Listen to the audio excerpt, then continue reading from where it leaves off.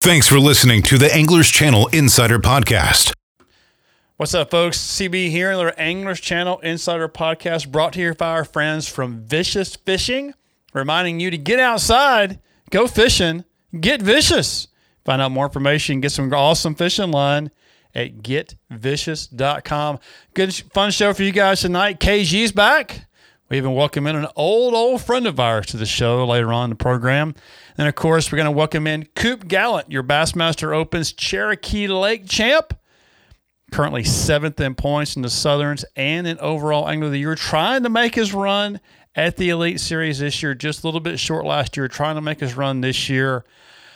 Me, David, KG, and some guy named Jason going to join us right here on the Anglers Channel Insider Podcast, coming at you right now.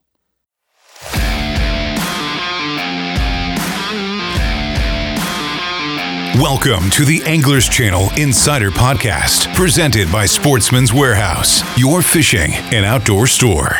This week's show is brought to you by Ranger Boats, still building legends one at a time. Now, here is your host, Chris Brown. Welcome in, folks, this week's Anglers Channel Insider Podcast. I'm Chris Brown, along with social media ninja, Mr. David Zhong. Of course, Anglers Channel Insider with the beautiful suntan, the little goatee action, beard action going there, Mr. Kenneth Grover. Look at it. Look like me, only mine didn't come from fishing. Mine's got a lot of gray in it, too. Yeah, I got a little bit of gray in mine, too. My light's a little bright over here, a little hot, so it's you can't quite see mine. But, gentlemen, how are you? Well, I'm trying to adapt back to going to work, and I'm not handling it very well. This whole work thing sucks, don't it? It does, and I'll tell you what, Dale Hollow is – I mean, my results didn't show up, but Dale Hollow is kind of becoming one of my favorite places to visit. I mean, it's just a special place, man. And I don't know if you've ever been to Dale Hollow, Chris, but if you can imagine Smith Lake right, with zero houses on it, zero boat docks. Are you kidding me? There are marinas that house the boats, right? But the shoreline is pristine. There's no houses. There's no boat houses. Wow. It's like going back in time. Wow. No, I've driven over Dale Hollow once or twice, but I've never been on it. But it's funny because you're not the first person I've heard or read this week that has said Dale Hollow is a special place to them. So it really is. And, you know, the fish there, it's pretty cool. You know, we got places here in North Alabama where you can catch good smallmouth and good largemouth. Lots of times you're either going to fish for one or the other. They're not kind of sharing the same areas. But there, almost everywhere you go, it's like they share the same place. Like one day in practice, I catch, and they got a weird slot limit on the smallmouth, which is good because it creates a trophy smallmouth lake. Sure.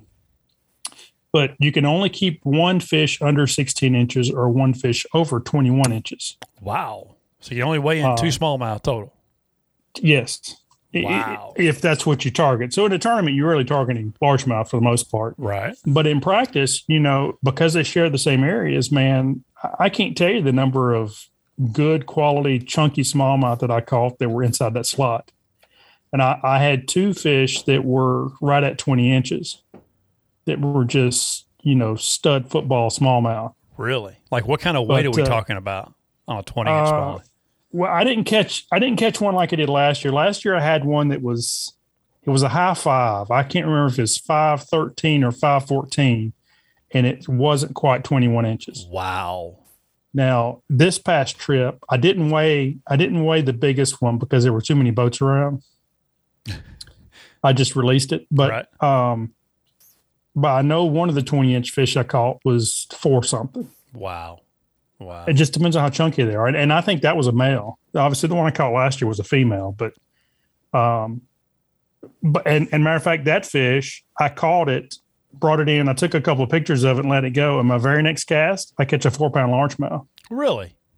Yeah, exact same cast. So, I mean, when I say they mixed, I mean, they really do mix. You know, it's funny because they do that a little bit on Pickwick too, not below the dam, but a little further up, you know, on the upper end, or maybe it's the lower end, I guess, way it's coming through the lower end. I've had tournaments there where I've caught a 6-something smallmouth, and then my partner catches a 5-something largemouth, like back-to-back cast. We're in the same spot. So it's interesting how they go. But no, let's talk about Dale Hollow a little bit, because I know you had a okay first day, and I know you've set some goals this year to try to do better on day 2, and you did that, but it just wasn't where you wanted to be, was it?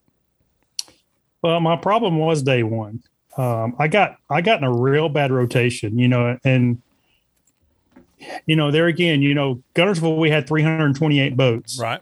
And this one we had 200. I think it was 288. Well, 288 boats on Dale Hollow makes that place fish pretty small, right?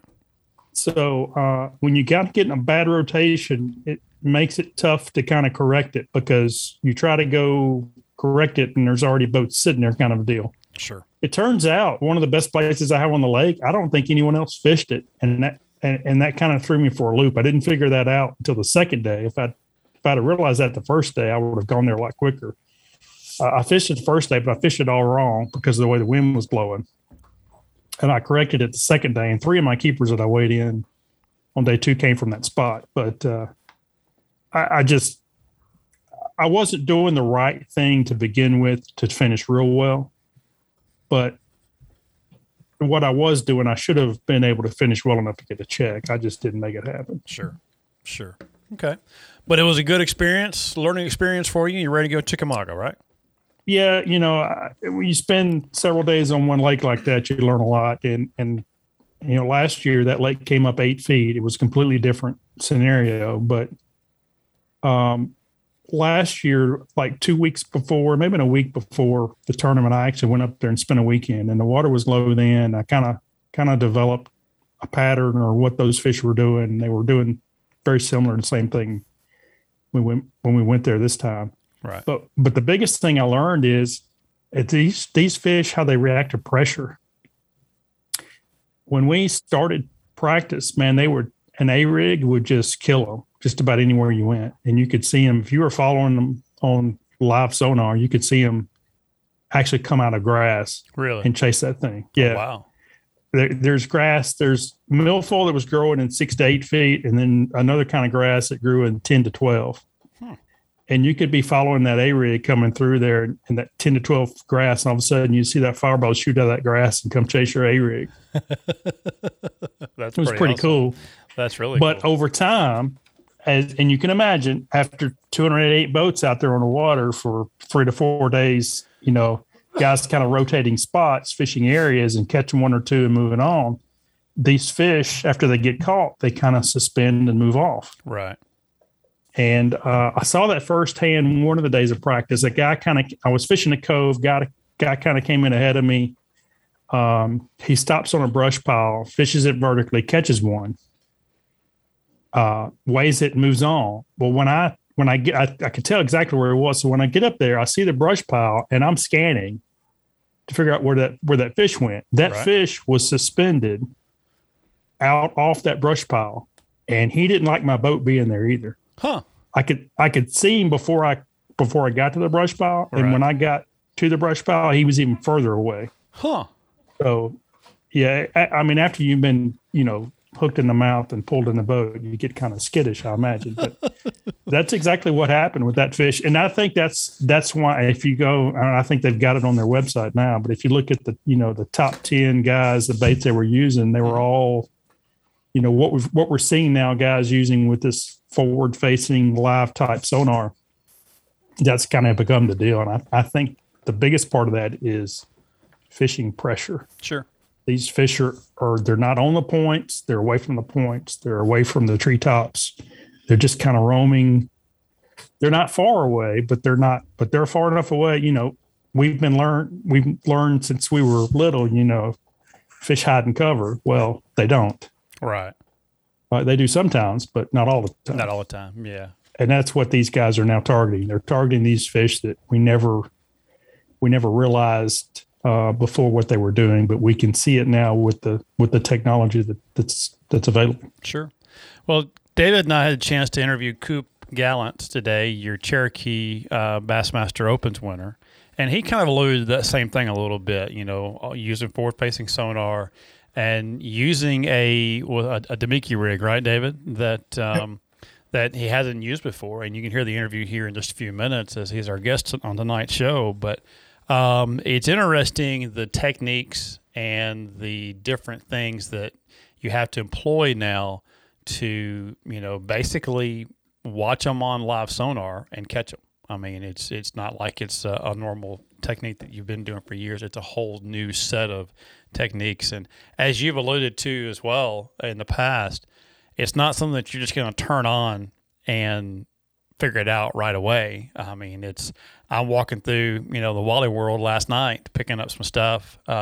We moved this weekend, so picking up a few things, and past a guy that's talking to his buddy about his forward-facing sonar, walking down the aisle of Walmart, in the cereal aisle. So I'm like, well, there you go. You can get your Frosted Flakes, you can get your honeycomb, and you can learn a little more about forward-facing sonar right here in one spot at the old Wally World. So, but it's definitely a big player now. I know I've got mine. I'm ready, waiting for a boat and a motor, I reckon, to put that sucker on. I guess I might just have to go to the lake and just hold it off the dock of the pole, right? And just look around, take my Rely-On battery, hook a depth finder, one of my Helix up to it, and just stand there and scan the boat docks and just, that's what I should do. So I will tell you this, the coolest thing I saw the whole time I was there, I one day in practice, I think it was Monday, I go way back in the back of a creek and shad everywhere. I mean, my electronics just light up.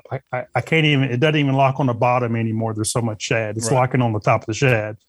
So I turn around and I went back kind of to a point. I lower my trolling motor. As soon as I lower my trolling motor, and my live sonar kicks in, I see a bait ball, and then I see a fish come through the bait ball.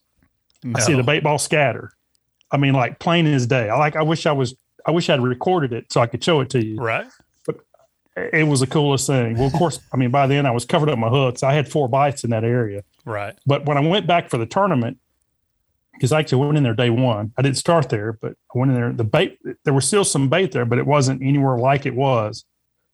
And I actually caught some fish in there day 2, but it was a completely different scenario. But man, I mean, when you can see the fish crashing through the bait balls like that, I mean, it's pretty cool. Dang cool. There was, I'm trying to think who it was. There was may have been Spencer Suffield, that had a video on social media this week, and he was showing a jerkbait with a guy, and they were videoing it.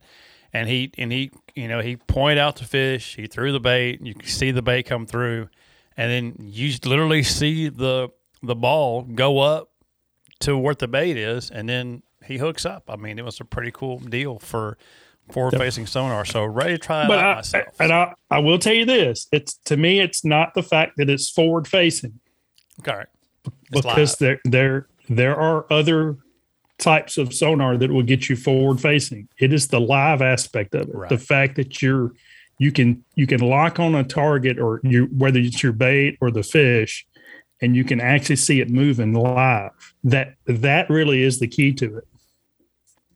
It's not, normal sonar is a picture, at that moment. Right. When it scans, it's a picture of that moment. Right. And you either have to wait for it to scan again, or you move, or whatever. It's the live aspect of this that makes it so special. Very cool. Very cool. Well, we look forward to Chickamauga. See how you do there. The elites are there this week. Chickamauga, not Magua. Maga.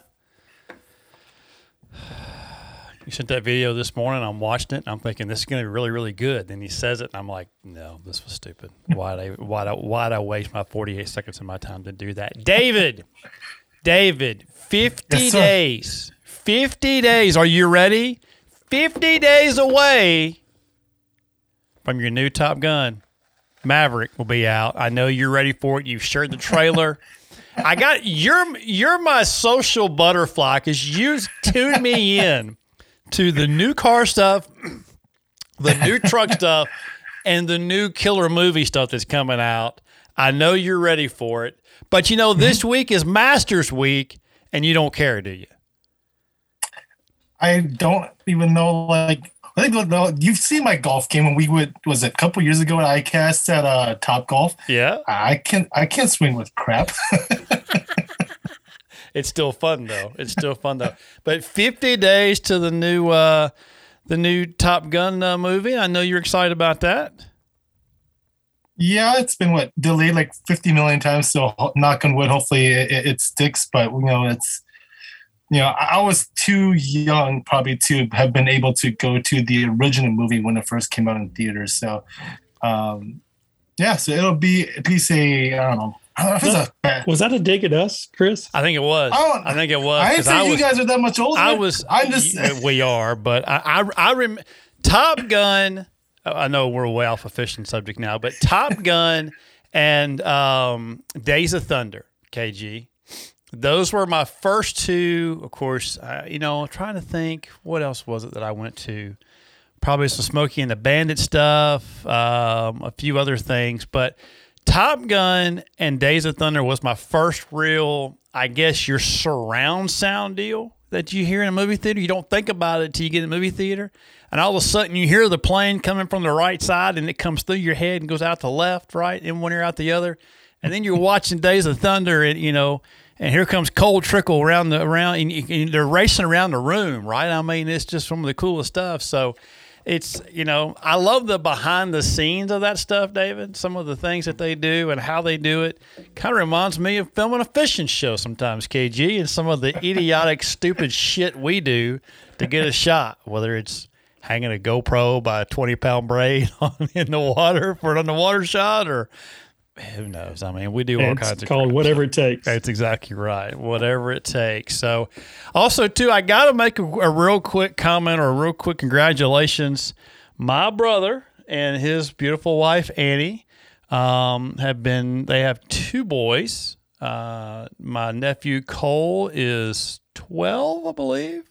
Cohen, who was adopted, he is 7. And they've been trying like crazy to adopt another little boy or a little girl. Had a couple that fell through last minute. And, about 9 months ago, Annie announced she was pregnant at 40 years old. So sorry to give you your age away there, AJ, but it is what it is.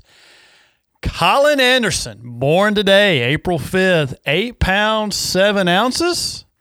So she's got a house full of boys, mean old boys. She's already looking at him mean. He already ain't happy he's there, right? But so I feel bad for her. I hate it for the other two because they really ain't going to like it when the screaming baby gets home. But congratulations to my brother and his wife. Colin Anderson, new to the world. Buck, I hate it. My wife calls him Cash, right? I don't know why, because she likes the name, because he's a fighter, because he fought through adversity and was born. So she calls him Cash. I guess I'll call him whatever. But my Cole, my oldest nephew, not big on the boat, not big on the water. He gets a little seasick. He's not sure about it. Cohen, he's cool with it. I told her, I said, Cash is going to be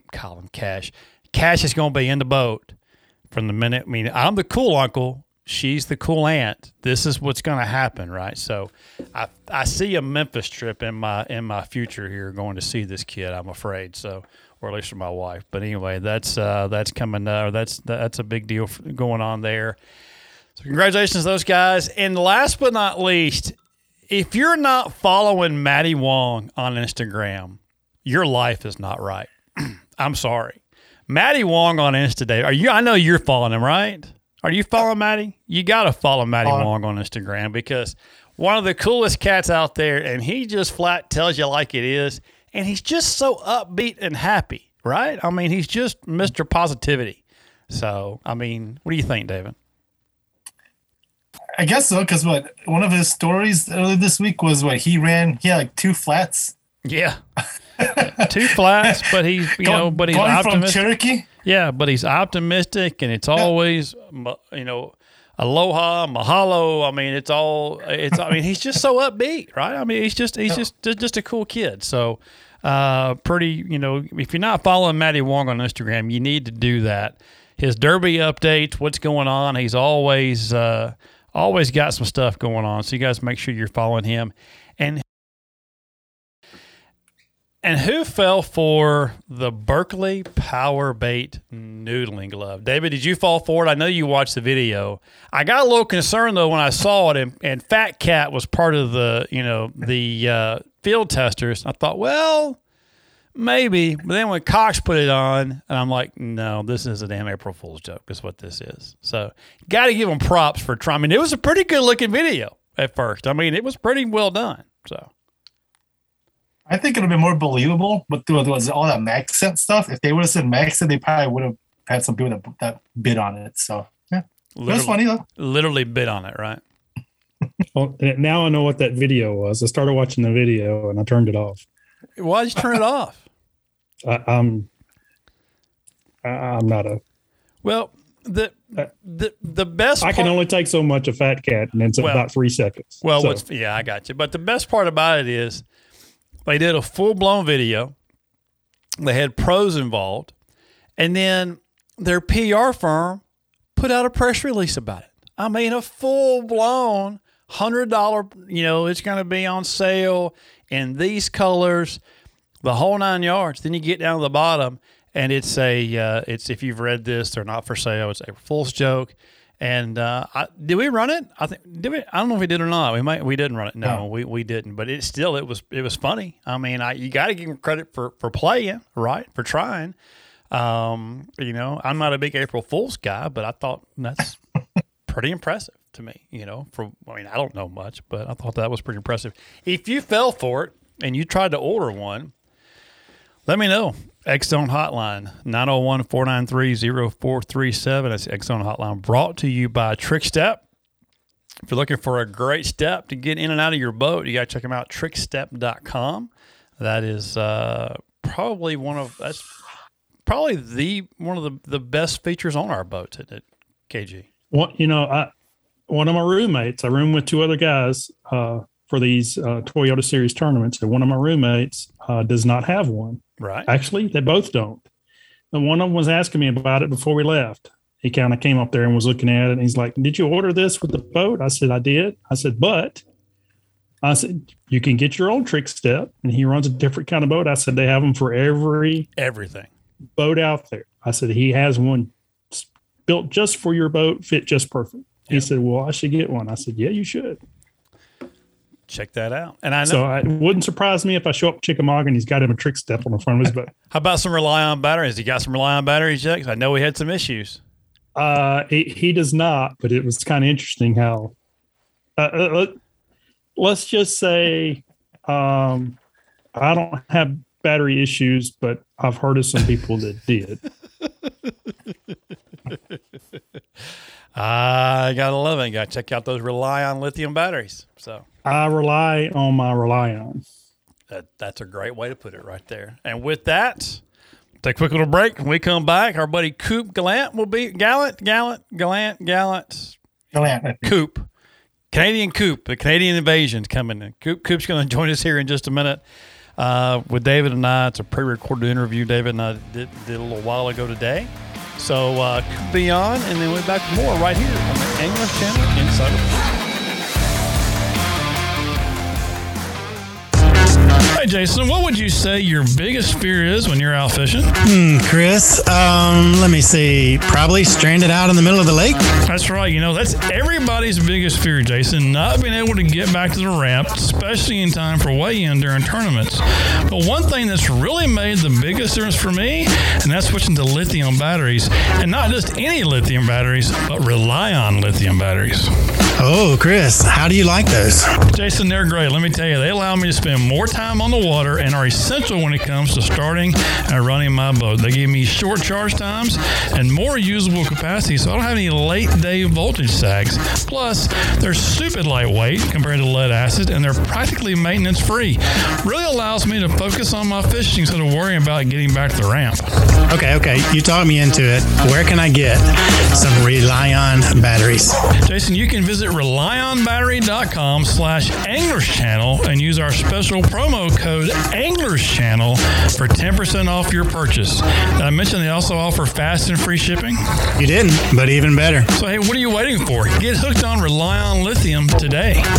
With so many exclusive designs and processes, no other boat is built like Ranger. It's a dramatic difference that consistently raises the bar of excellence while delivering more features, more performance, and the best value. The Ranger Fisherman Series. From bow to stern, this is results-based engineering at its best. Still building legends, one at a time.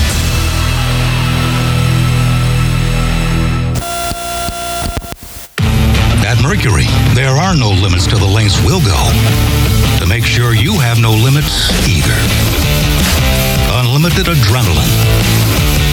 Unlimited fun. Unlimited weekend. Except maybe having to go home eventually. Introducing the all-new V8 Mercury Pro XS.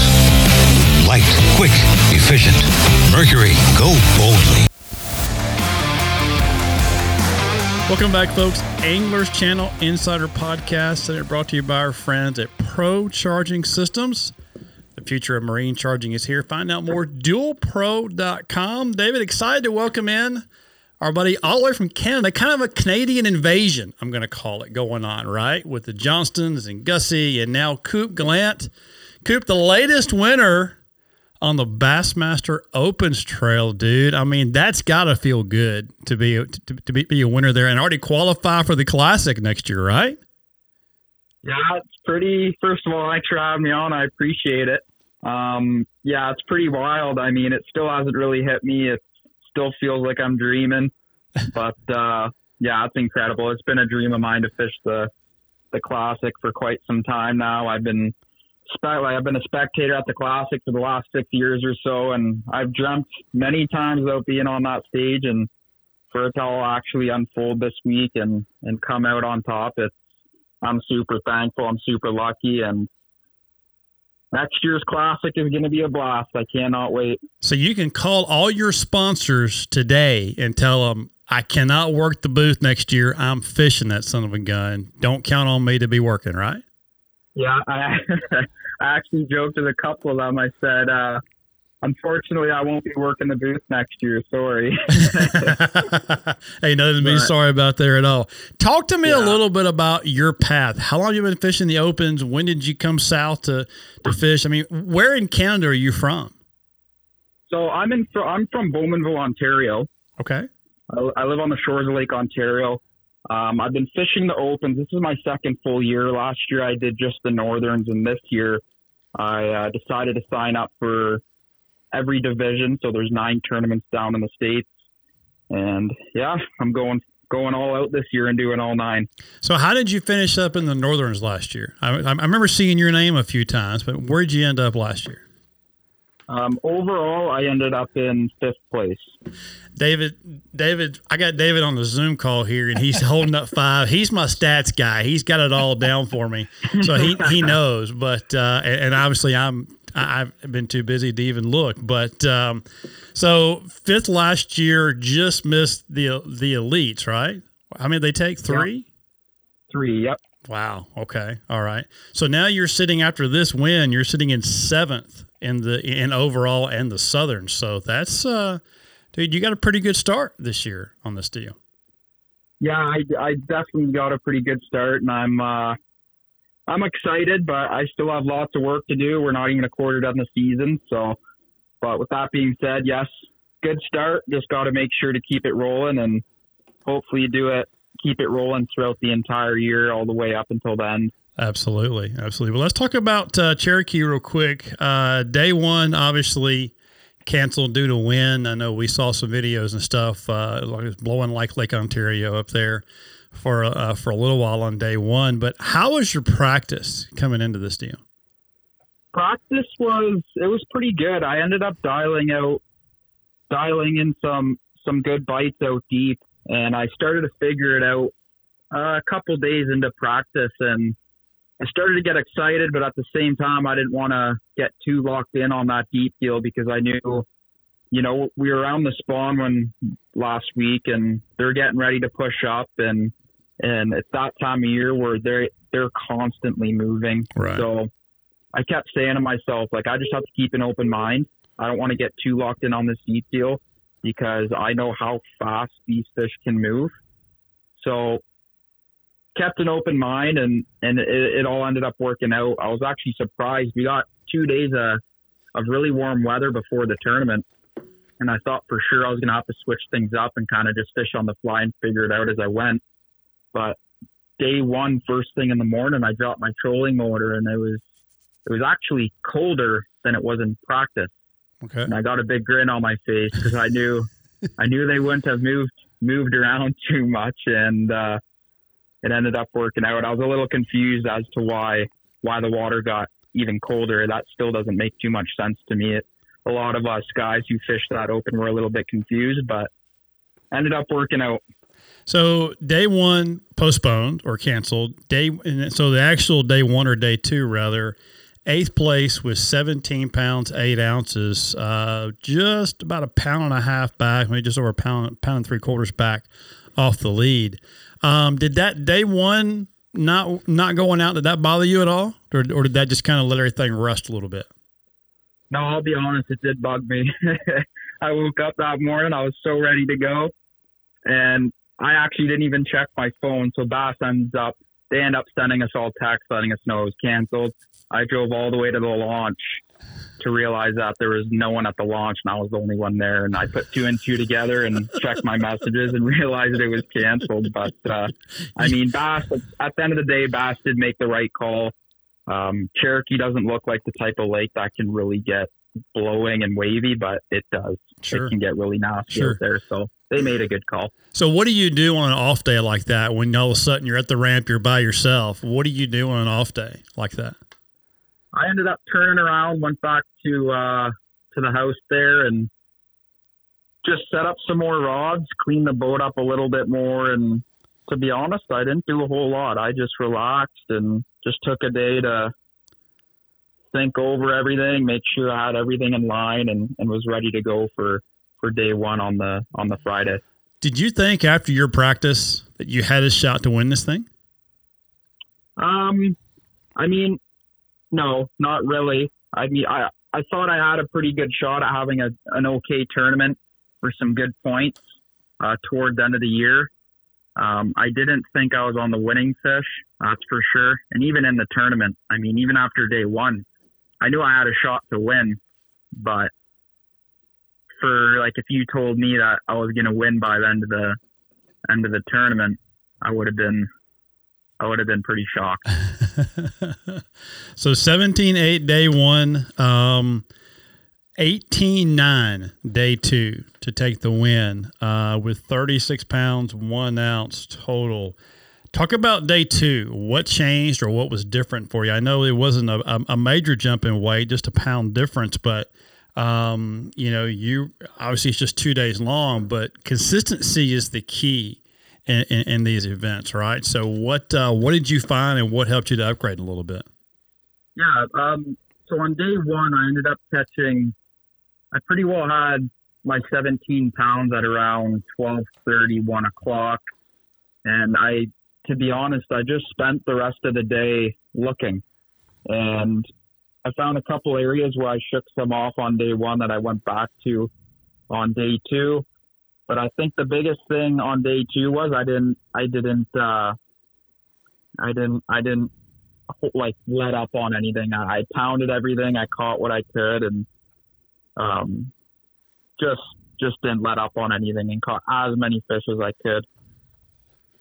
Whereas on day one, I was I'd roll up to a school and maybe there'd be 10 down there and I'd only catch 4 or 5 kind of things because I knew I needed to save some fish for day two. Gotcha. So utilizing forward facing sonar, I would assume. Yep. Okay. All right. David? So it looks like this whole like the Mickey rig thing that everyone's been doing, was that a technique that you were comfortable with going in, or did you just say this is probably what's going to work and I might not be familiar with it and just figure out this pattern and make it work. Well, like, was that the approach this week with that, or were you pretty comfortable with that Damiki rig setup? Yeah, I've never really done it before. I don't know. Something told me to pick it up in practice, and I started catching them on it, and I ended up rolling with it through the whole tournament. But it's definitely something new to me. I'm by far no expert at Damiki rigging. I'm still learning a lot about it, but just something told me in practice to pick it up and start throwing it around, and it ended up working, and I stuck with it about 80% of the time anyway throughout the event. So 17-8 on day one around noon, and then you're going to tell yourself, let's just go look for other stuff, or let's just go practice. How do you shake fish off on day one with, 17 and a half pounds, and hope they're there the next day? I mean, obviously guys were catching them and caught them pretty good. I know I saw a lot of social media posts of guys like, well, I caught 14 pounds. I'm in 50th place or whatever it was. So, 17 pounds, obviously you felt like that was a good start for you to be able to go out and practice a little bit. Yeah, I figured I was told from some locals that 16 and a half pounds a day would be right there to win the thing. So once I caught 17 and change, I knew I didn't have to keep stinging my fish. And it got to the point where I was throwing, 3-pounders back. And when I started doing that, I'm like, yeah, I need to save these fish for tomorrow. I can't be sticking them. So I ended up just looking for some new areas for day two with no hook. I cut my hook off and just went shaking the rest of the day. Okay. So 18-9 on day two. Did you ever think that you had it won? Anytime on the water, did you think you had a chance, or you had it won? I didn't. I mean, I knew the whole day. I kept saying to myself, I need one more big bite. I need a 4-pounder. And then at one point throughout the day, my one buddy, he pulled up on me during the tournament and just said, hey, Coop, how you doing? And I was honest with him. I said, I probably have about 18 pounds. And all he says was, congrats. I'm like, what do you mean? He's like, you'll probably win. And then I'm like, no, man, I need one more big bite. And then about 10 minutes after that, I started thinking, trying to do the math. And I'm just like, Brian New needs this. I'm like, I have a shot as of right now, but I need to stop thinking about it. I need to try and catch one more big one. Right. Yeah, I'm no good at math, so I never have to worry about having to figure those numbers out. I just have to wait till the scales go across. But yeah, I was asking my co-angler to do the math for me. David? Going back to that day one, you mentioned about worrying about burning up all your 3-pounders and stuff like that. Were you ever at all concerned about your pattern changing, or did you feel that the weather and the water conditions were going to be stable enough for you to keep that same pattern going for day two? Sorry, I missed that. Are you talking about, was I nervous if they were going to move or not after day one, shaking them off? Yeah, no, just like that what you found was going to hold up at the pattern and the fish. Yeah, I mean, I didn't know, to be honest. They're fish, they swim, and like I said, it's that time of year where they're constantly moving. So I didn't know 100%, but the weather was pretty stable. It was a little bit colder on day two.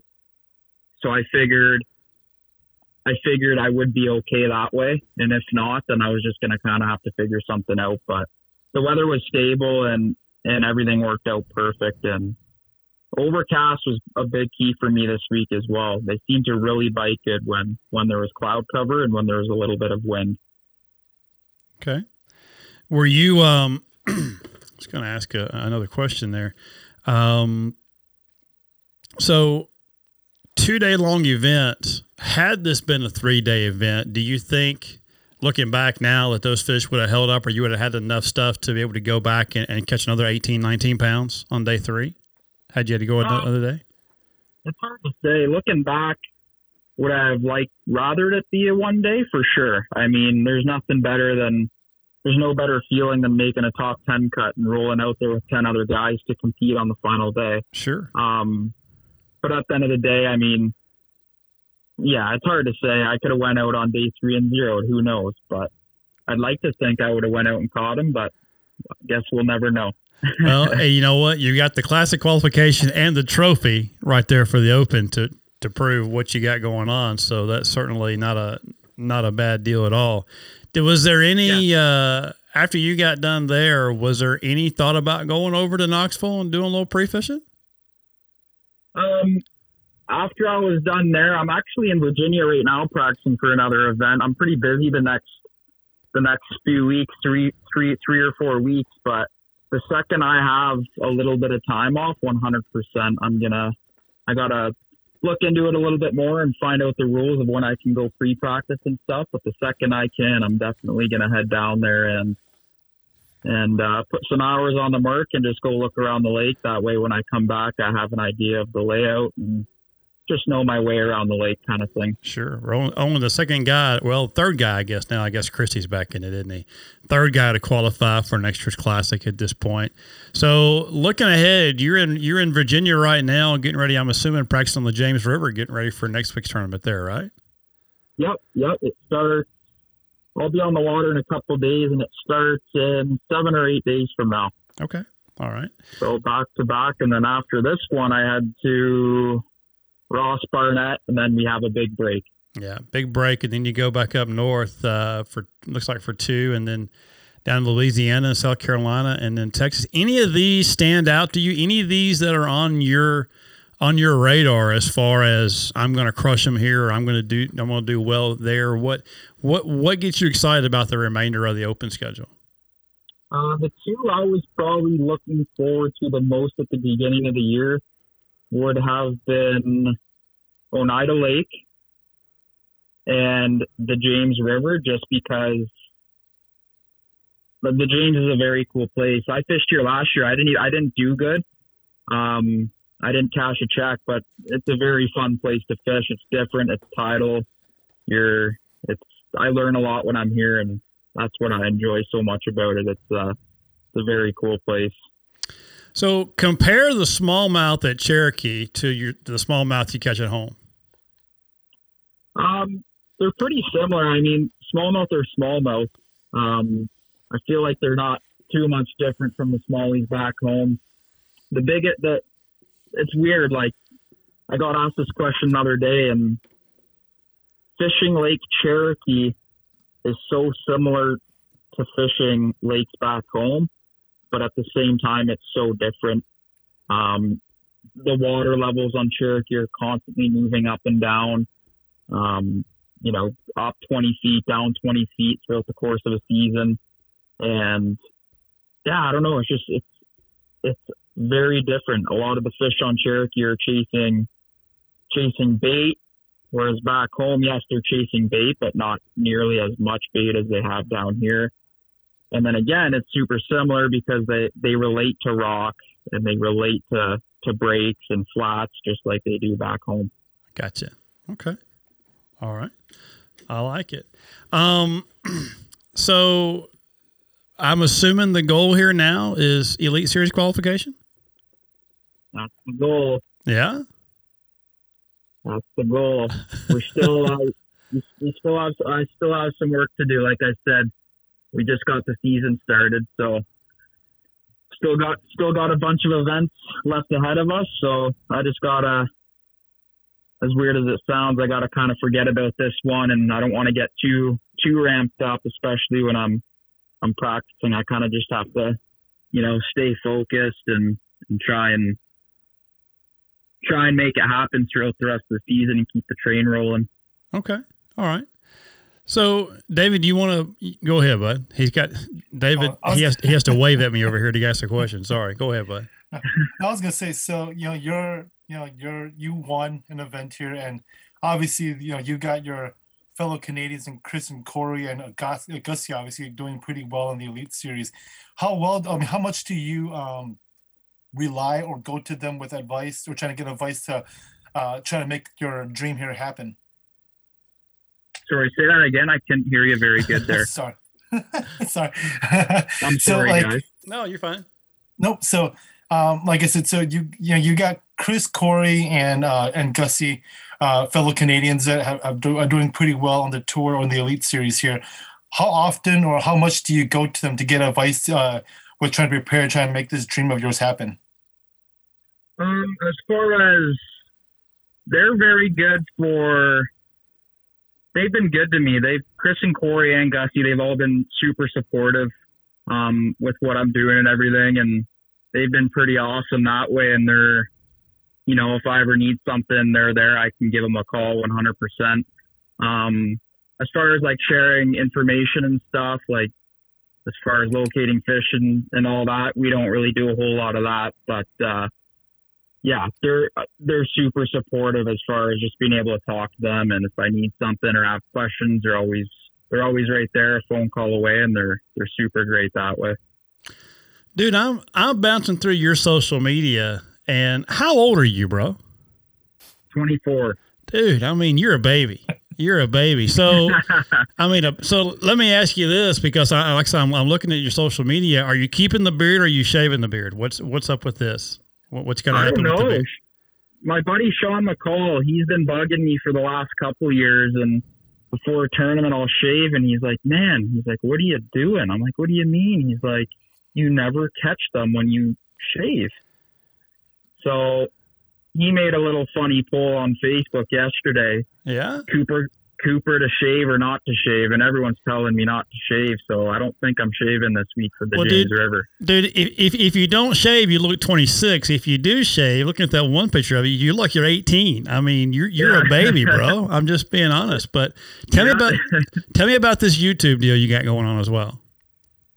Yeah, I do a lot of videos, and I enjoy doing it. That's another big passion I have is filming, fishing, and being behind a camera. That's another dream I have, is to have my own TV show. But we do a bunch of different videos, multi-species as well. We do a series called The Road Trip, which is basically a series of videos me and my brother Colin create. And we do 5 episodes per season. And what they are basically videos just showcasing our adventures and scratching new adventures off the bucket list. So we'll just go to places we've never been before and just film the whole journey and try and inspire others to travel, do the same, and make their own bucket list. And then also have a series called the Elite Series Chase, which I'm currently doing with the Bassmaster Opens. Right. And that's a series that's just showcasing what it's like to be a tournament angler, both on and off the water. That's some pretty rad stuff. How big was that sturgeon in your cover photo? It was, what was it? 10.6 feet, I believe it was. Wow.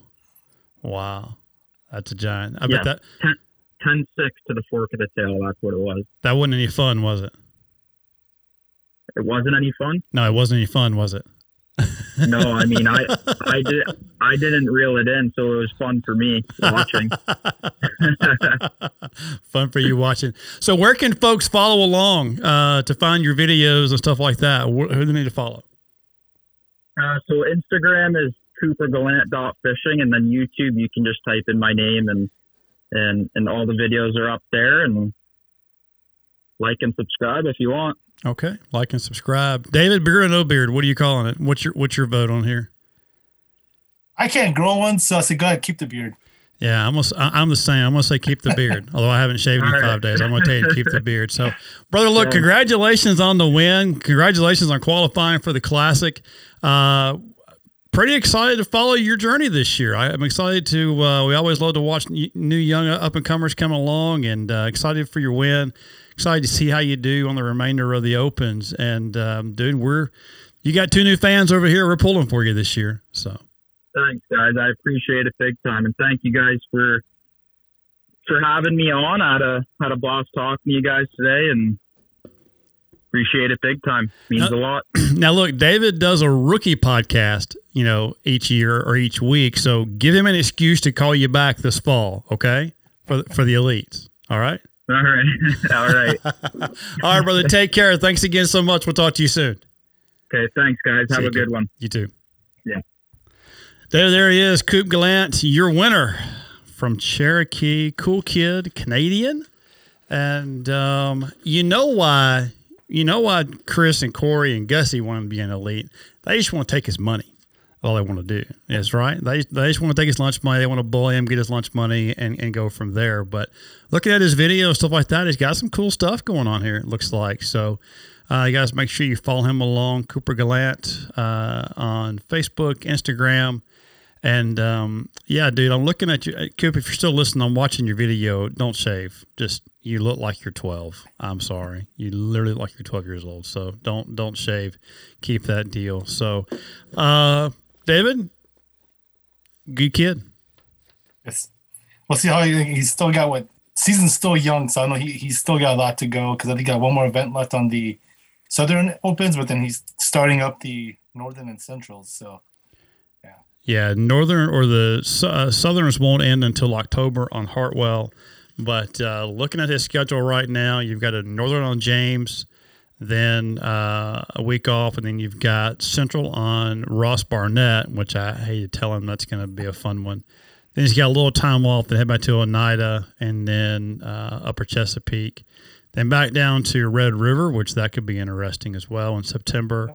Hartwell in October, and then Rayburn in October as well. So like it always is, it's spread out, and we'll have to wait and see how this goes throughout the course of the year for these guys. But excited to meet Coop and excited to follow his journey along this year. You guys, hang on tight. We're going to take a quick little break. When we come back, a voice you haven't heard in a while is going to come back and join the show, tell us a little bit about Red Crest and a few other things going on with him, and who knows what else we get into right here on the Anglers Channel Insider Podcast.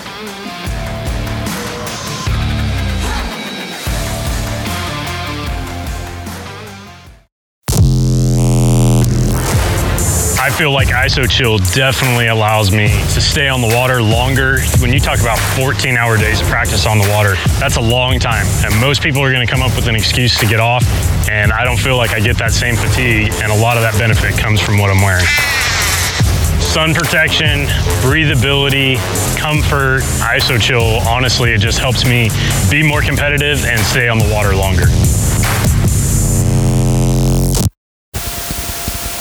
Sportsman's Warehouse is your one-stop convenient place to shop. Whether you're into camping, hunting, or fishing, our expert associates can help you find the gear you need. We carry a huge assortment of quality equipment from the best manufacturers in the country and around the world. We have guns, ammo, rods, and lures, not to mention every kind of outdoor clothing for the whole family. You can shop in one of our fully stocked stores or visit us online at sportsmanswarehouse.com. Visit Sportsman's Warehouse. Shop one of over 60 locations. Whether day or night, I love to tie one on. Every day of the week, I like to tie one on. I don't care who's looking, I always tie one on. Every time I go on the water, I love to tie one on. You may not know this about me, but every once in a while, I've been known to tie one on. Come on, man. Join the Stray King team. All you gotta do, tie one on. I think I always tie one on.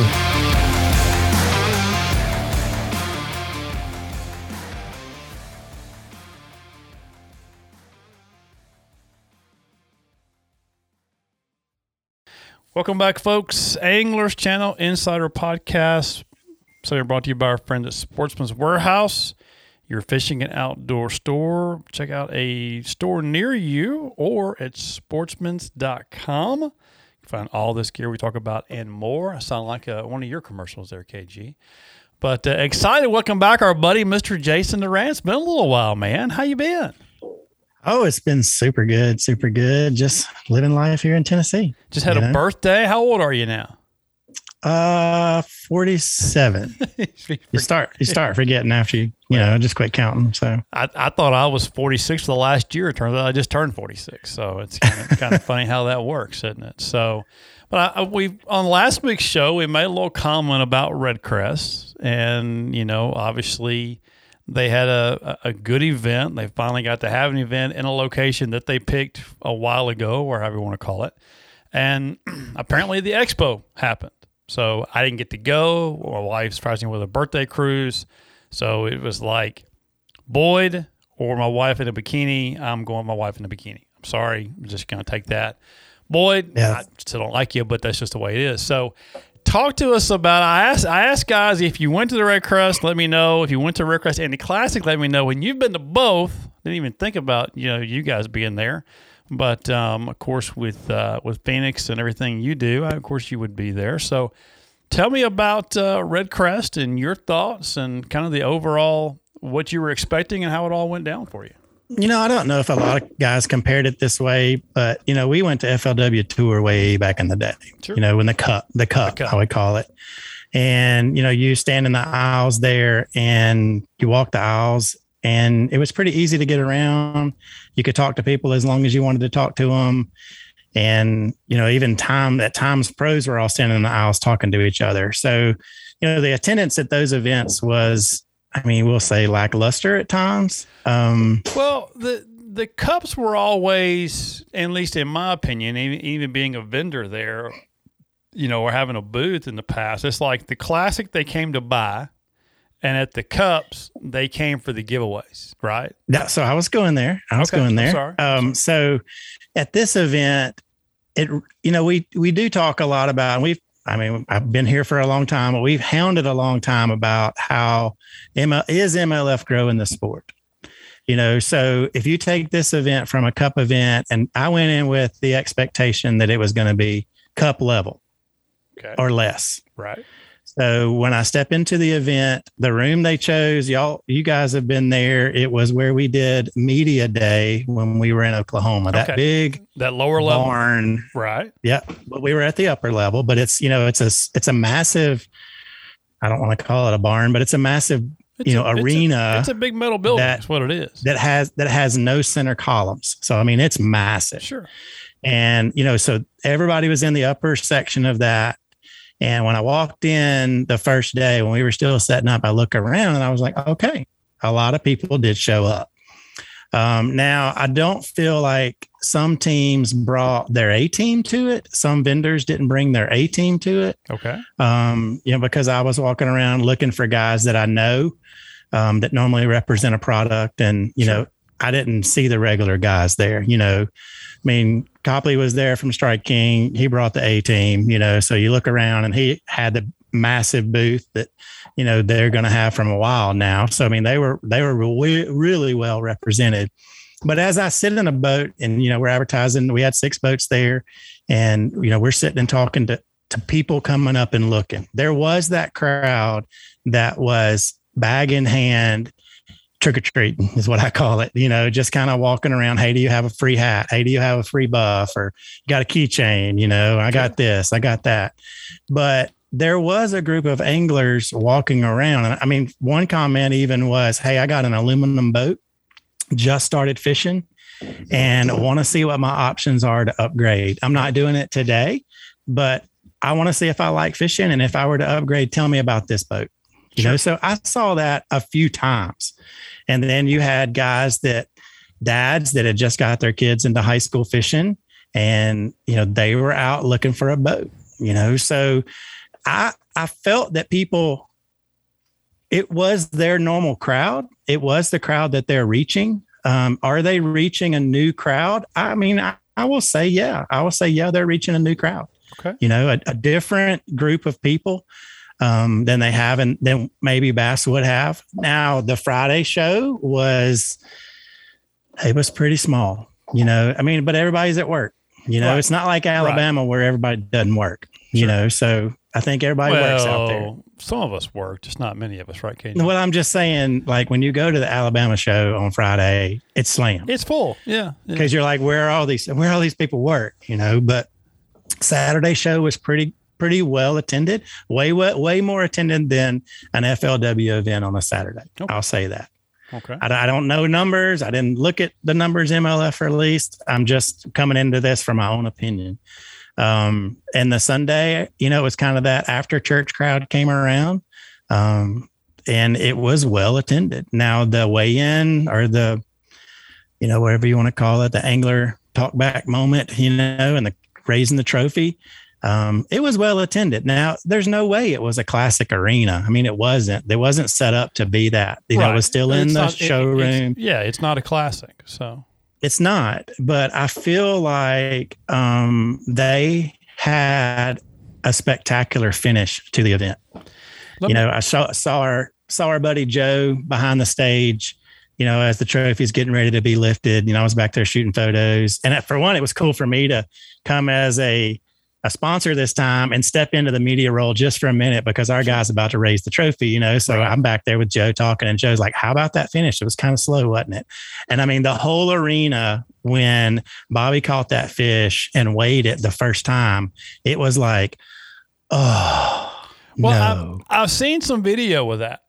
And I will say that some of the video I saw with the guys sitting around on the tables, watching the screen, I guess it was where all the live stuff was going on as well. Yeah.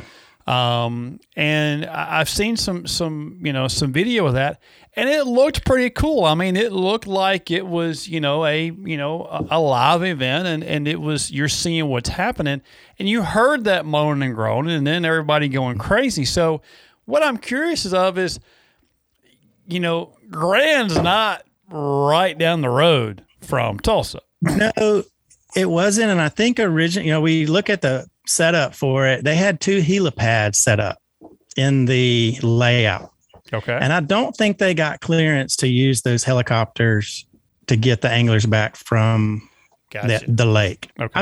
I'm speculating here because they had a police escort come bring them back from the lake, and they said on the stage they were doing over 100 miles an hour to get them back from the lake. So there wasn't a big gap. They did it well. They had a concert in between each day. Okay. From the time it ended to the time, the anglers show up. So, it was well attended from that perspective too. On Saturday and Sunday's attendance at the weigh-in was obviously the biggest. Right. Everybody's wanting to see the trophy lifted. Just curious how much you lost from when the timer ran out at 3:00 or whatever it was to when they finally got back to lift the trophy. Yeah, the show the show went on till 7:00 at night. And that's because the stage was open till 7:00 at night. Right. So, and it was because it was in the same room. So I felt that the show lasted a little longer than it should have, but we're open as, hey, if you're down here at the stage and you still want to check booths, you can do that too. So I get why they did it, but it was a long show. Long days. Classic, always clears out about 3:00, 4:00, and guys are headed to the weigh-in. Right. So we had to go till 7:00, and the weigh-in's going on at the same time in the same room. So, from a sponsor perspective, I think that the guys around there would say, yeah, we kept people in the room, to watch it. So, good. It was I think it was really well attended. It was more than attended than an FLW Expo. Okay. I'll say that. All right. So all right. I enjoyed it. I enjoyed the week. I saw a lot of different people. I did see people, the Classic was in Fort Worth last year. So I saw people that did come up from Fort Worth and came to this event. So people did travel. We were in the hotel not too far from the expo, and people were checking into the hotel specifically coming to that event. So I was surprised at that even. I really went in with really low expectations and came away with a pretty good, feeling for it. I think they could not have planned a better finish. Okay. I think that, was a good thing. Yeah. And am I wrong? They're going back there next year. Is that what's? Look at David. I don't know. I've not heard that. Yeah. I've not heard that. I don't know if they're going back there. And I hear people say that, so kind of heard that buzz maybe a little bit here and there, but I would love for them to come to an Alabama or to a Birmingham or a Greenville and not so much knock off a Classic, but let's see what kind of representation we get, from a Birmingham or from a Greenville or from maybe a Red River, a Shreveport. We go to Shreveport all the time for bass, and we hadn't been in a long time. Well, I don't know. So. This, Chris, and all of y'all know this. To me, the FLW side of it was, man, this is going to sound weird, but was always more welcoming at times. Sure. Dock access was always easy with FLW.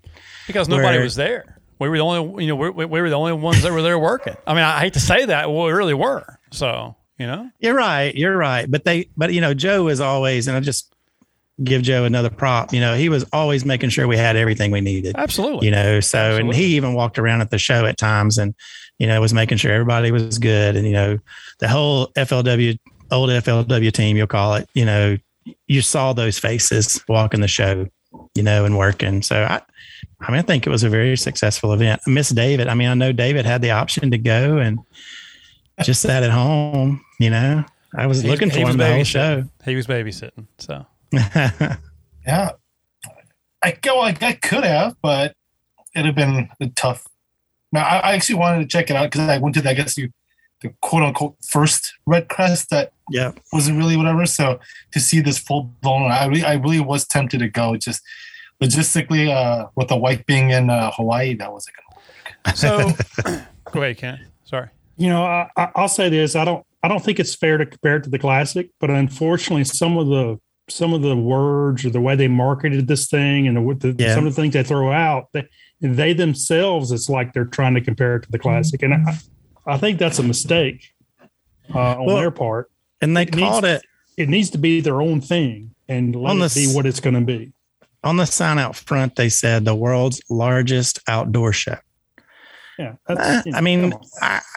they blow it up too big. Let's just let it be let's let it be what it is and not make it spectacular, abundance of fun. It's just like blow it up, use let it big name words itself over the course of the next few years. Yeah. What you need to do, right? I don't know. But that a lot of that too, though, is the old FLW mentality as well. They tried to blow the cup up, and outside of a cool ass trophy, it really wasn't. I don't know. But I will tell you this: if you really go back to the history of the cup, they started out in a tent. Yep, they did. So they at least understood, in the beginning they wouldn't have many people there, so they put everybody in a tent and it made it look like it was a lot of people. Sure. And they kind of grew from that. Right. And I told Joe, they chose the right venue for this. They didn't choose a venue too big for this. It felt full. There's obviously they did some research and said, let's not make us classic aisles. It wasn't as wide as a classic aisle, so the aisles felt full. They did it right on that side of it. How many in the Elite Series pros there working? Didn't see any. Okay, all right. Just curious. There was an event that weekend, was there? But it was kind of weird to see all those guys again, though. I will admit that. As you walk around, the guys that we used to interview every Classic, and you look and like, gosh, that guy got old.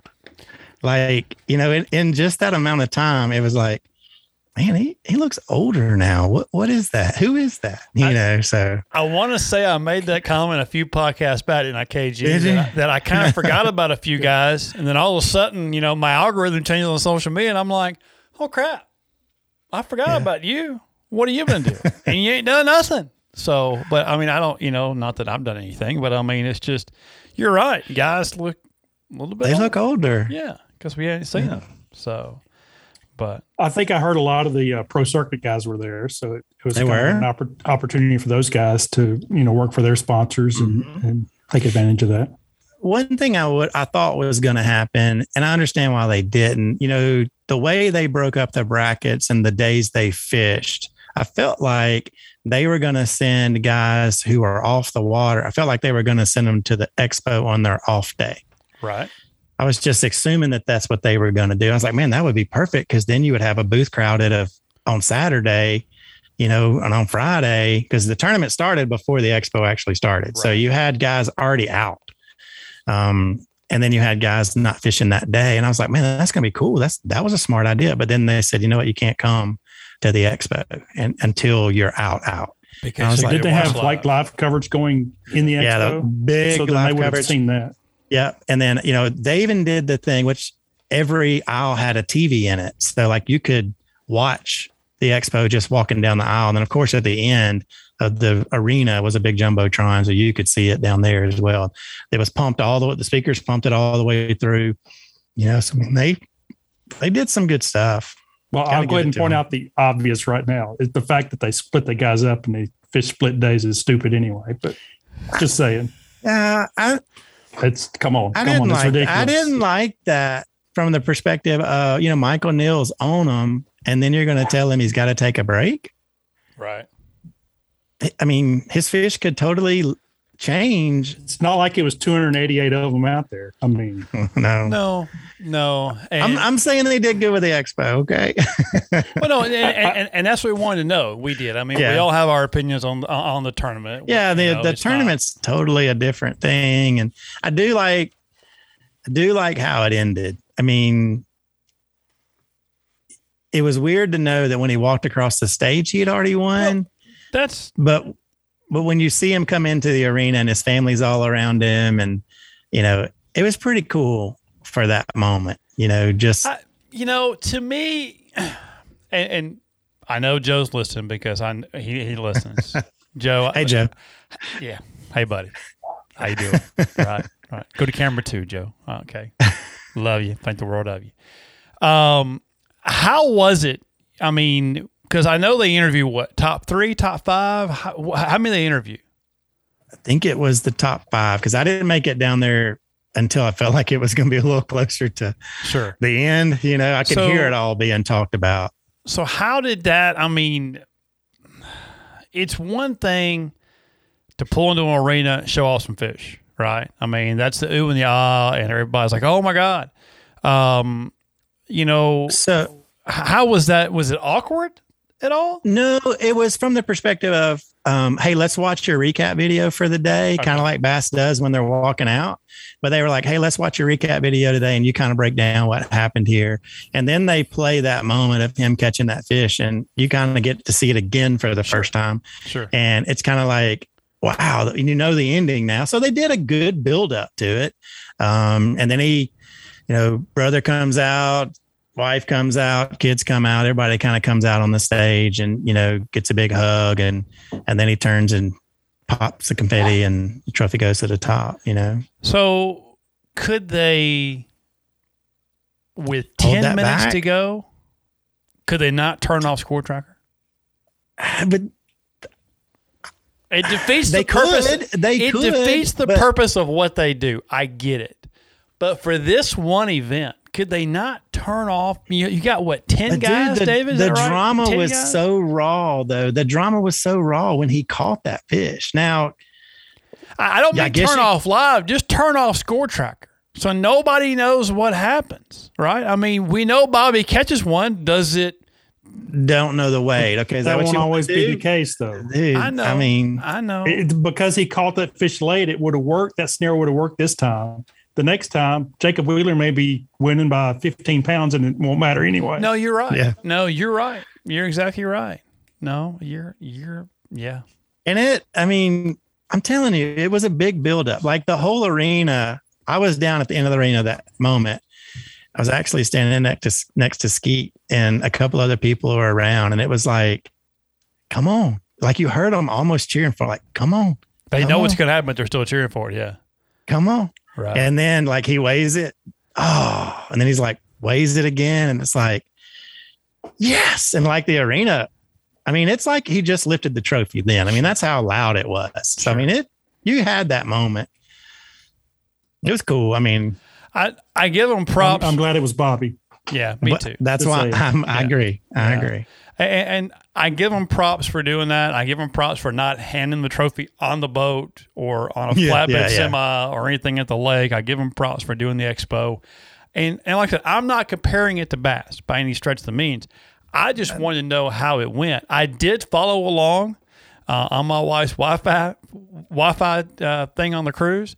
I did follow along. I did see where Bobby won. I got the notifications and I put it on her phone. I'm sorry I did that. I wanted to see it. But I followed along with it, right? Because I'm a fan. Followed along. I saw some of that, but I didn't see some of the video stuff till I got back. Yeah. And it looks like they did a great job with it. So I hate I missed it. I will plan to be there next year, or David, or Kenneth, or one of us will be. I'd like to go. I really would. I'd like to see it. We always love the Cups, right? But we all agreed the Cups and the Classic were two different shows. They're not the same. And obviously, the Red Crest is not going to be the same as either one of those two either. So, and that's great. if they're making it doesn't have to be successful. It doesn't. No, you're exactly right. You're exactly right. I will say this. If you came to the expo, you noticed one thing. That's where the Oklahoma State Fair is held. Yes. And they had the best fair food of any event. Well, by God, they should. That's all they do. Rodeos, dirt track racing, and the fair. Funnel cakes. On point. Foot long corn dogs, fried cheese. I mean, it was on. I mean, you didn't and that's the thing. So I did see this, another point. Like you saw whole families there sitting down to eat at the event. Like there's tables around, like they sat down. I'm like, dude, they came out for the day, and they really did. So families in town just said, hey, let's go see what's going on over here. And they went, bought food and sat down and ate, and everybody's carrying around a bag because they were selling stuff at the show. Strike King even had a vendor at the show that was selling stuff for them. So hopefully it grows. I mean, you want it to. You do. Go ahead, David. Hey, before I say, before you start, did you notice David's hat, Mr. Flat Bill? I was at Flat Bill. Yeah. I'll get you one, Jason, because you can wear it like David. I like a flat bill. What is it got? English Channel on it? What is it? Yeah, English Channel flat bill. I can't hardly see it. Still got the sticker on it, dude. Look at there. That's why I can't see it. OG right there. OG. Yeah. Hook me up. I like a good flat bill. I'll see what I can do. I know what guy. I don't curve my Phoenix hats. I don't anymore. I bought 7 and sent them all to David. That's all I could do. I mean, it took 7 months to get them, but I had to do what I had to do. So anyway, sorry, David. Go ahead. Didn't mean to stop you. So my question to you, Jason, is not Jason, the guy who works at Phoenix, but Jason, the bass fishing fan. If you were to make this 12-hour drive from Tennessee to Tulsa, would it have been worth would you have gotten your bang for the buck, I guess, if you were to go because there's no weigh-in, so you're just going there for this expo. Would you have said that, would you have gotten your bang for the buck making that trek there, or would you have felt like, you know what, man, at $4 a gallon gas? Yeah. That's about to say. I don't know that I've ever attended a classic outside of Birmingham 2 years as a just regular spectator. So would I have driven 3 hours to see it? Probably, because I knew it was a new thing. You know, I would not have attended Sunday. I probably would have gone Saturday like everybody else. And I would have rested on Sunday. But I mean, would I have driven the hours that I drove? Because I did drive there. No. Would I have attended this event if it was in Birmingham and I live where I live now? Yeah.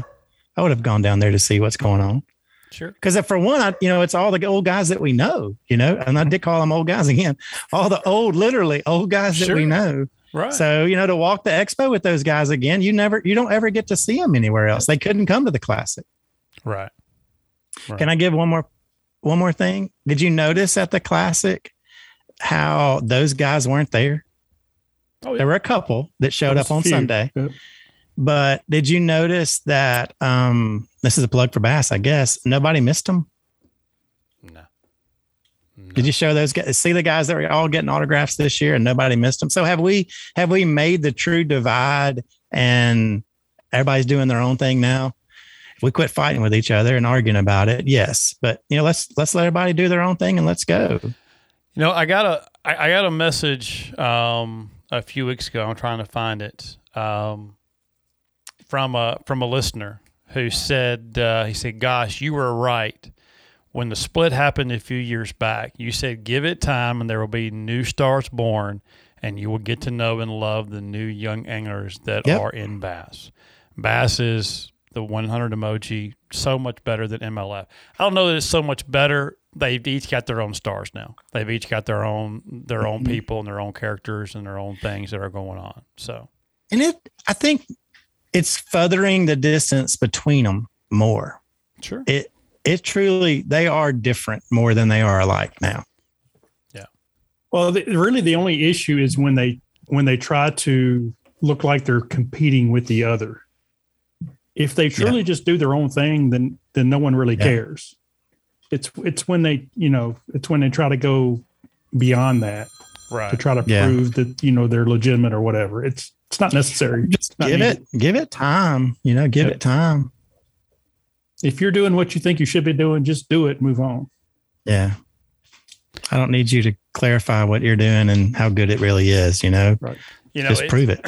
It's funny because a lot of those time hop's a great thing, right? Because it goes through all your Facebook memories, your Instagram memories, Twitter, your photo galleries, and your phone, everything.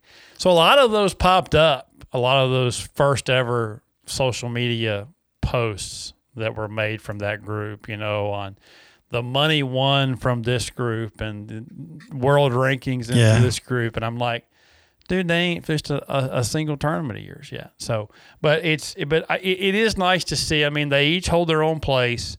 I have lightened up a little bit on them. So not that anybody cares, but I have lightened up just a little bit, but it is good. I hate I missed the event. But like I said, Boyd or my wife, I'm taking my wife. So sorry, Joe. But Joe completely understood. He agreed. He said the same thing. He said, I'd do that too. So, but no, we appreciate the insight on that. We really do. I know you're seeing a whole different side of things now. Than what you have in the past. So it's good on both fronts. So it's definitely good to hear. So, but everybody got their fancy fishing lines in for this week. KG, your pick'ems are due too, buddy. Just FYI. Yeah, I know. So.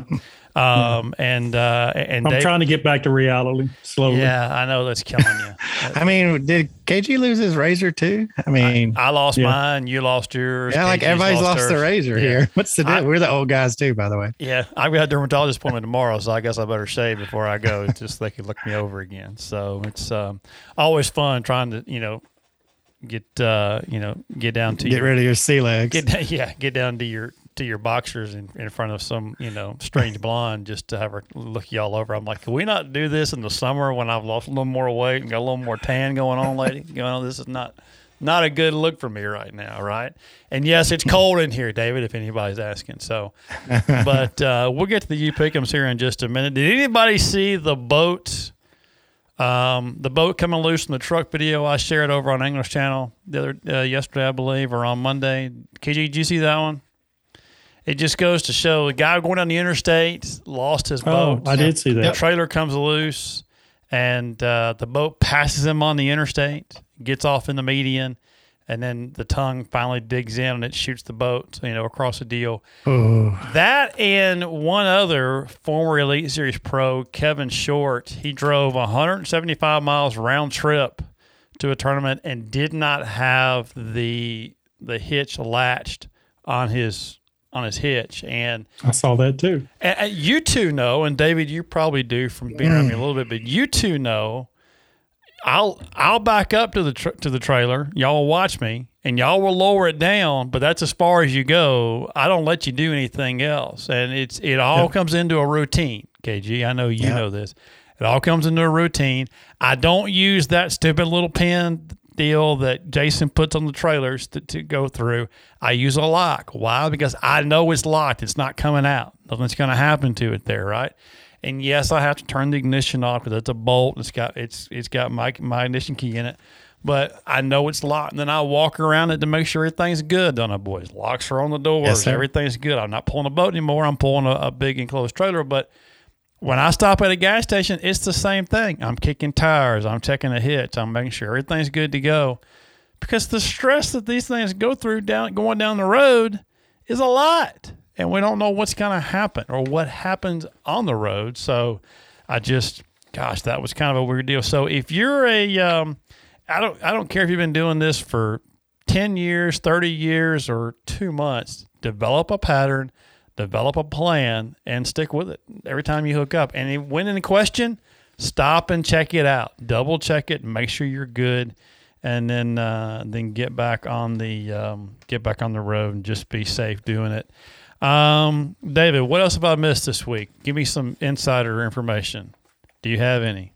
Do you know any? He's going to the website right now. No, it was pretty slow because normally I'm the one who puts most of that stuff. I don't remember. Yeah. What do you say? I don't do anything, David? Thanks a lot for that. You got more important stuff to do. Sometimes. But how about Johnson Outdoors named a most trusted consumer goods company in America? So congratulations to those guys. Where's my? Yeah, there it is. How about that? I still have sound effects. So, Thing is sexy. Wow. Sexy. Something like that. And KG, I want to get on the life jacket thing again. But you know what? I'm tired of it. I'm really tired of it.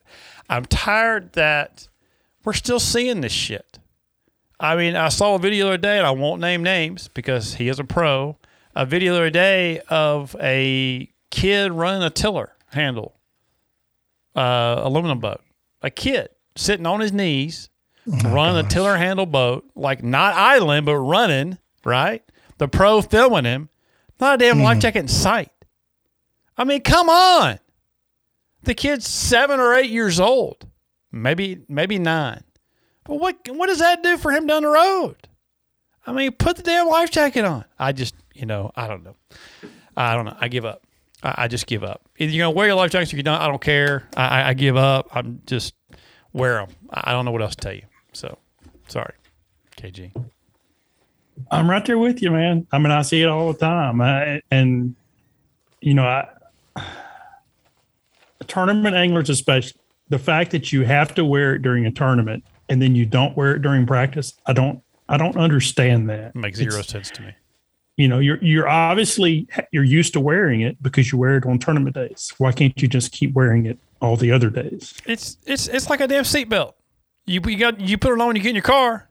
Why don't you put your life jacket on when you sit in the seat of a boat? Why? You run a convertible down the road.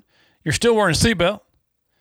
I mean, why are you not doing? I mean, you just I don't know. But the amount of, especially this time of year with floods, water rising, trash in the water, things you can hit, things you can tear up, things that can tear you up, but yet we're just not going to wear them. We don't care. We'll lay them in the floor. They're going, whatever. I'm done. If you wear your life jacket or you don't, I give up. I really do. One last thing, David, and then we'll get into the you pick them real quick. Fully Loaded tobacco-free chew. They put out a release this week. I believe it's on the AC Insider as well. Thanking folks for the recent stories on how Fully Loaded chew has helped them quit their journey, or helped them in their quit journey. The FDA is on a mission to eliminate vape companies and e-cigarette manufacturers who have intentionally skirted the laws and provide products to underage consumers. Unfortunately, those laws, they're not designed to affect Fully Loaded, but they do as they're currently written. So Fully Loaded is asking for your help by successfully navigating these regulatory changes and keep doing what you're doing. Continue on your journey to quit tobacco. Continue to share your stories on Fully Loaded's social media pages and how they benefited you and your family, and continue to share your products with their friends and family. Help people quit tobacco. #SaveALip. Jason, you used a little Fully Loaded. Wasn't too bad. Was not too bad. It's good stuff. Yeah, good. Not too bad. Good. I know our boys at ABT like it, and I've heard from a lot of other folks that really enjoy it as well. So if you're looking for an alternative to tobacco or to smoking, check out Fully Loaded tobacco-free chew at fullyloadedchew.com. All right, David, let's do a little you pick 'em real quick while we're here. Sure. So first one up was the Toyota Series event on Dale Hollow that our KG was at, and what a lovely name. The guy who won it was Jack Daniel Williams with a 64 10-ounce winning weight. Where's Jack Daniel Williams from? Is he from Lynchburg, Tennessee? Gotta be, right? Gotta be. Kingsport, Tennessee. He's close enough. Close enough. He's close enough. So the creek runs through there anyway. Exactly. So I'm pretty sure he's got a still somewhere in them mountains or in a holler somewhere around Dale Hollow, I would imagine. So, all right. So Jack Daniel Williams, 6410. Our buddy Mike Cross, 6407, grabs the points. Ed LaFontaine at 6312 was second, and I grabbed the you pick 'em points because David, just you and me played. So 58-12 on that one. So I'll take my point and run on that one. So, all right, how about the Open, David? All right. So if you were sleeping under a rock and didn't listen to the interview earlier in this show, Coop Gallant, Coop Gallant. Chris has me all screwed up. I got y'all messed up. It's just Coop, right? It's just Coop. 36-1. 36-1 took the win there. 36-1, and everybody thought it was going to be a 3-day event, so we all went high. Everybody. One person did not go high, and that was David John. What? Yep, that was you. That was you. 36 even. David grabs the 1 ounce. 1 ounce. Wow. David grabs the points there. Not only did he grab the points, right? He grabs the only points because we couldn't even put a second place on this one. So David grabs 2. I'm not giving you all 3 points, damn it, but I'm going to give you 2. So I'm going to give you 2, which that's going to move you up in the old standings there. I'm afraid you're probably like in second place in the overall. But so David gets 2 points for that one. So congratulations to you, David. So all right, how about Cedar Creek? And then we're doing Saturday on Cedar Creek, not Sunday. I know they had 2 days there. So the team that won there was the team of Mark and John Mabin. They had 25-11. For the winning weight. 25-11 for the winning weight. Mike Cross again with the winner, 24-82. Brian Pritchett was second with 24-52. And David steals another point at 21-31.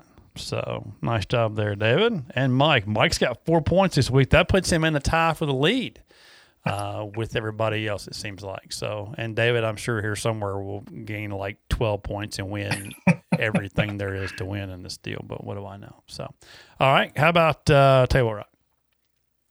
All right. So Table Rock, those 2 days, but we're looking at the Saturday weight there. And Justin Garner, he won that event with 21-13. That was the Saturday weight? Saturday weight. Okay, then I've got to go back and reevaluate that because I had the Sunday weight. That was the second, right? I had the Sunday weight. Apparently, yeah, it was. I had the 1901 that was weighed on Sunday. I looked at the wrong date. Steve Schaefer won that one with 19. Even Al Perry was second, 1808. So, what'd you say? I won it 21 what? 21-13. 21-13. I'll have to go back and evaluate that. I'm sure it's going to benefit you in some way, shape, or form, David. So, all right, how about the Big Bass Tour down on Lake Eufaula or Eufaula or whatever you want to call it? Eufaula? Is that how we do it? Is that how we say it, Kenneth? Eufaula, like Chickamauga? Eufaula? No. No, it's Eufaula. That's how it is. Eufaula. So, all right, David, what we got? All right, so this guy weighed in, I believe, on Saturday during the 10 to 11 o'clock hour, but he weighed at 897. That was David Pear, again, with the 897 to take the overall Big Bass on the Big Bass Tour. David Pear, ABT 100. I was going to say, isn't he an ABT guy? Yeah. And did you know Mayor Jack Tibbs from Eufaula won a little money down there as well? So I think his biggest was 526, but if you follow through Friday, I think he cashed like 3 checks on Friday, a couple on Saturday. He made some money. Old Jack. He got his money back. Mayor Tibbs winning some money down there for that one for sure. Henry Engler, 872 for the win in that one. Brian Pritchett with an 863 was second, and David with a 732 because my dumb ass went high thinking they'd catch it on 1/10. They did not. It's too late. So, my bad. But so there you go. So, scores will be updated on the website here shortly. If anyone's counting home, me and KG, Michelle, and JD, we're all losing. David's winning. So, we'll just go from there. It's Masters Week. We talked about this earlier. Jason, you watch the Masters at all? You care about it at all? Yeah.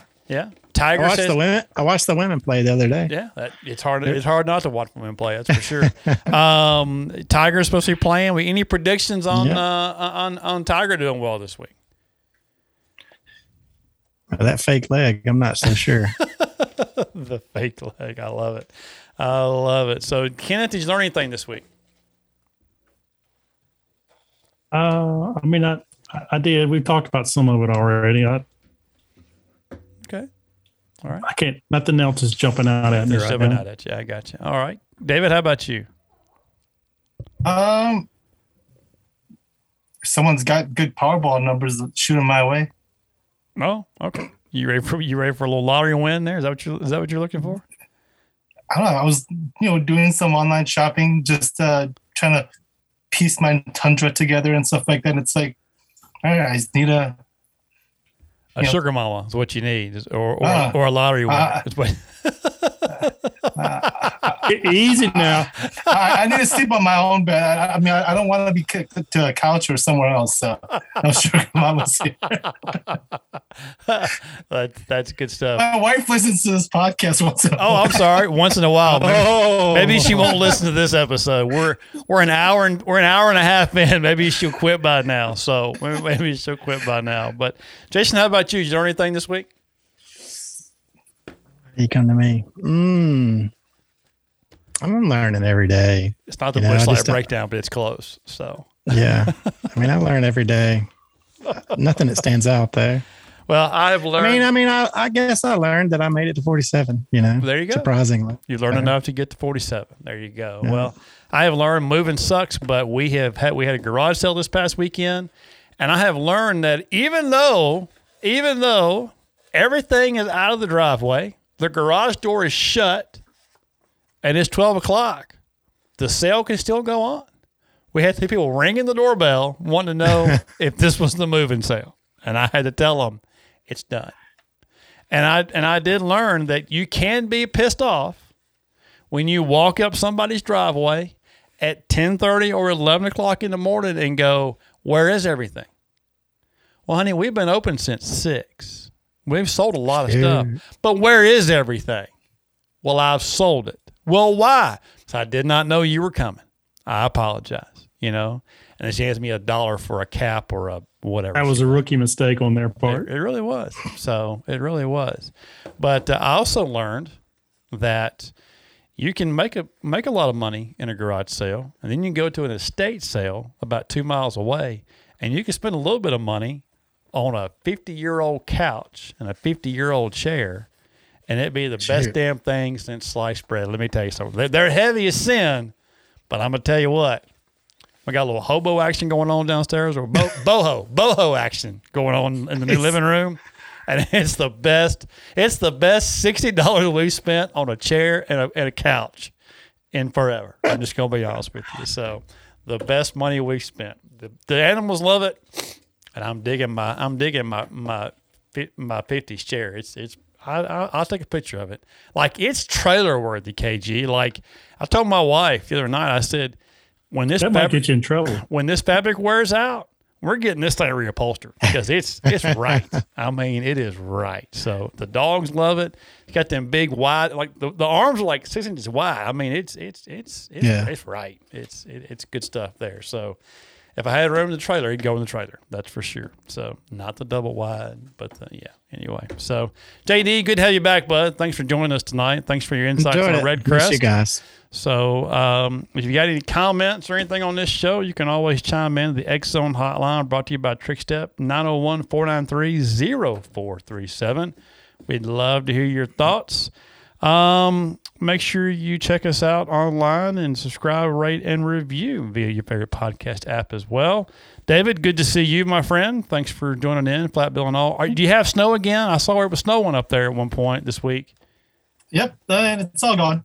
Okay. Hopefully, fingers crossed, we'll see if it's still April. It could possibly come in May, but fingers crossed. Yeah, we know it's April. It's 72 here today, KG, and going to be 32, I think, this weekend, or 42 this weekend. So going to be a little bit chilly. So just when you think the weather's getting right, here comes an ABT tournament. Welcome to Alabama Bass Trail. Welcome to the Alabama, that's for sure. So KG, thanks for your time tonight, bud. Glad to have you back. I know you don't want to be here, but we appreciate you being back in reality. No, being here is fine. I do miss the lake, but Chickamauga will come around and it'll be all right again. It'll all work out. So, well, with that said, on behalf of our guest tonight, Mr. Coop Gallant, or Gallant, Coop. Way to go, Coop. We got Coop on the Coop with us tonight. For the AC Circus, Coop. Yeah, thanks, Coop. For the AC Circus, I'm Chris Brown. Guys, have a great weekend. As always, God bless, good fishing.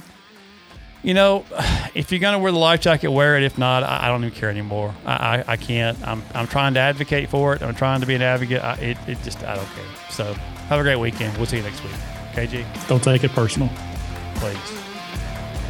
Thanks for listening to this week's Anglers Channel Insider Podcast. Brought to you by Under Armour Fish, Costa Sunglasses, Pro Charging Systems, X-Zone Lures, and Trickstep. Visit anglerschannel.com, your #1 bass fishing tournament resource.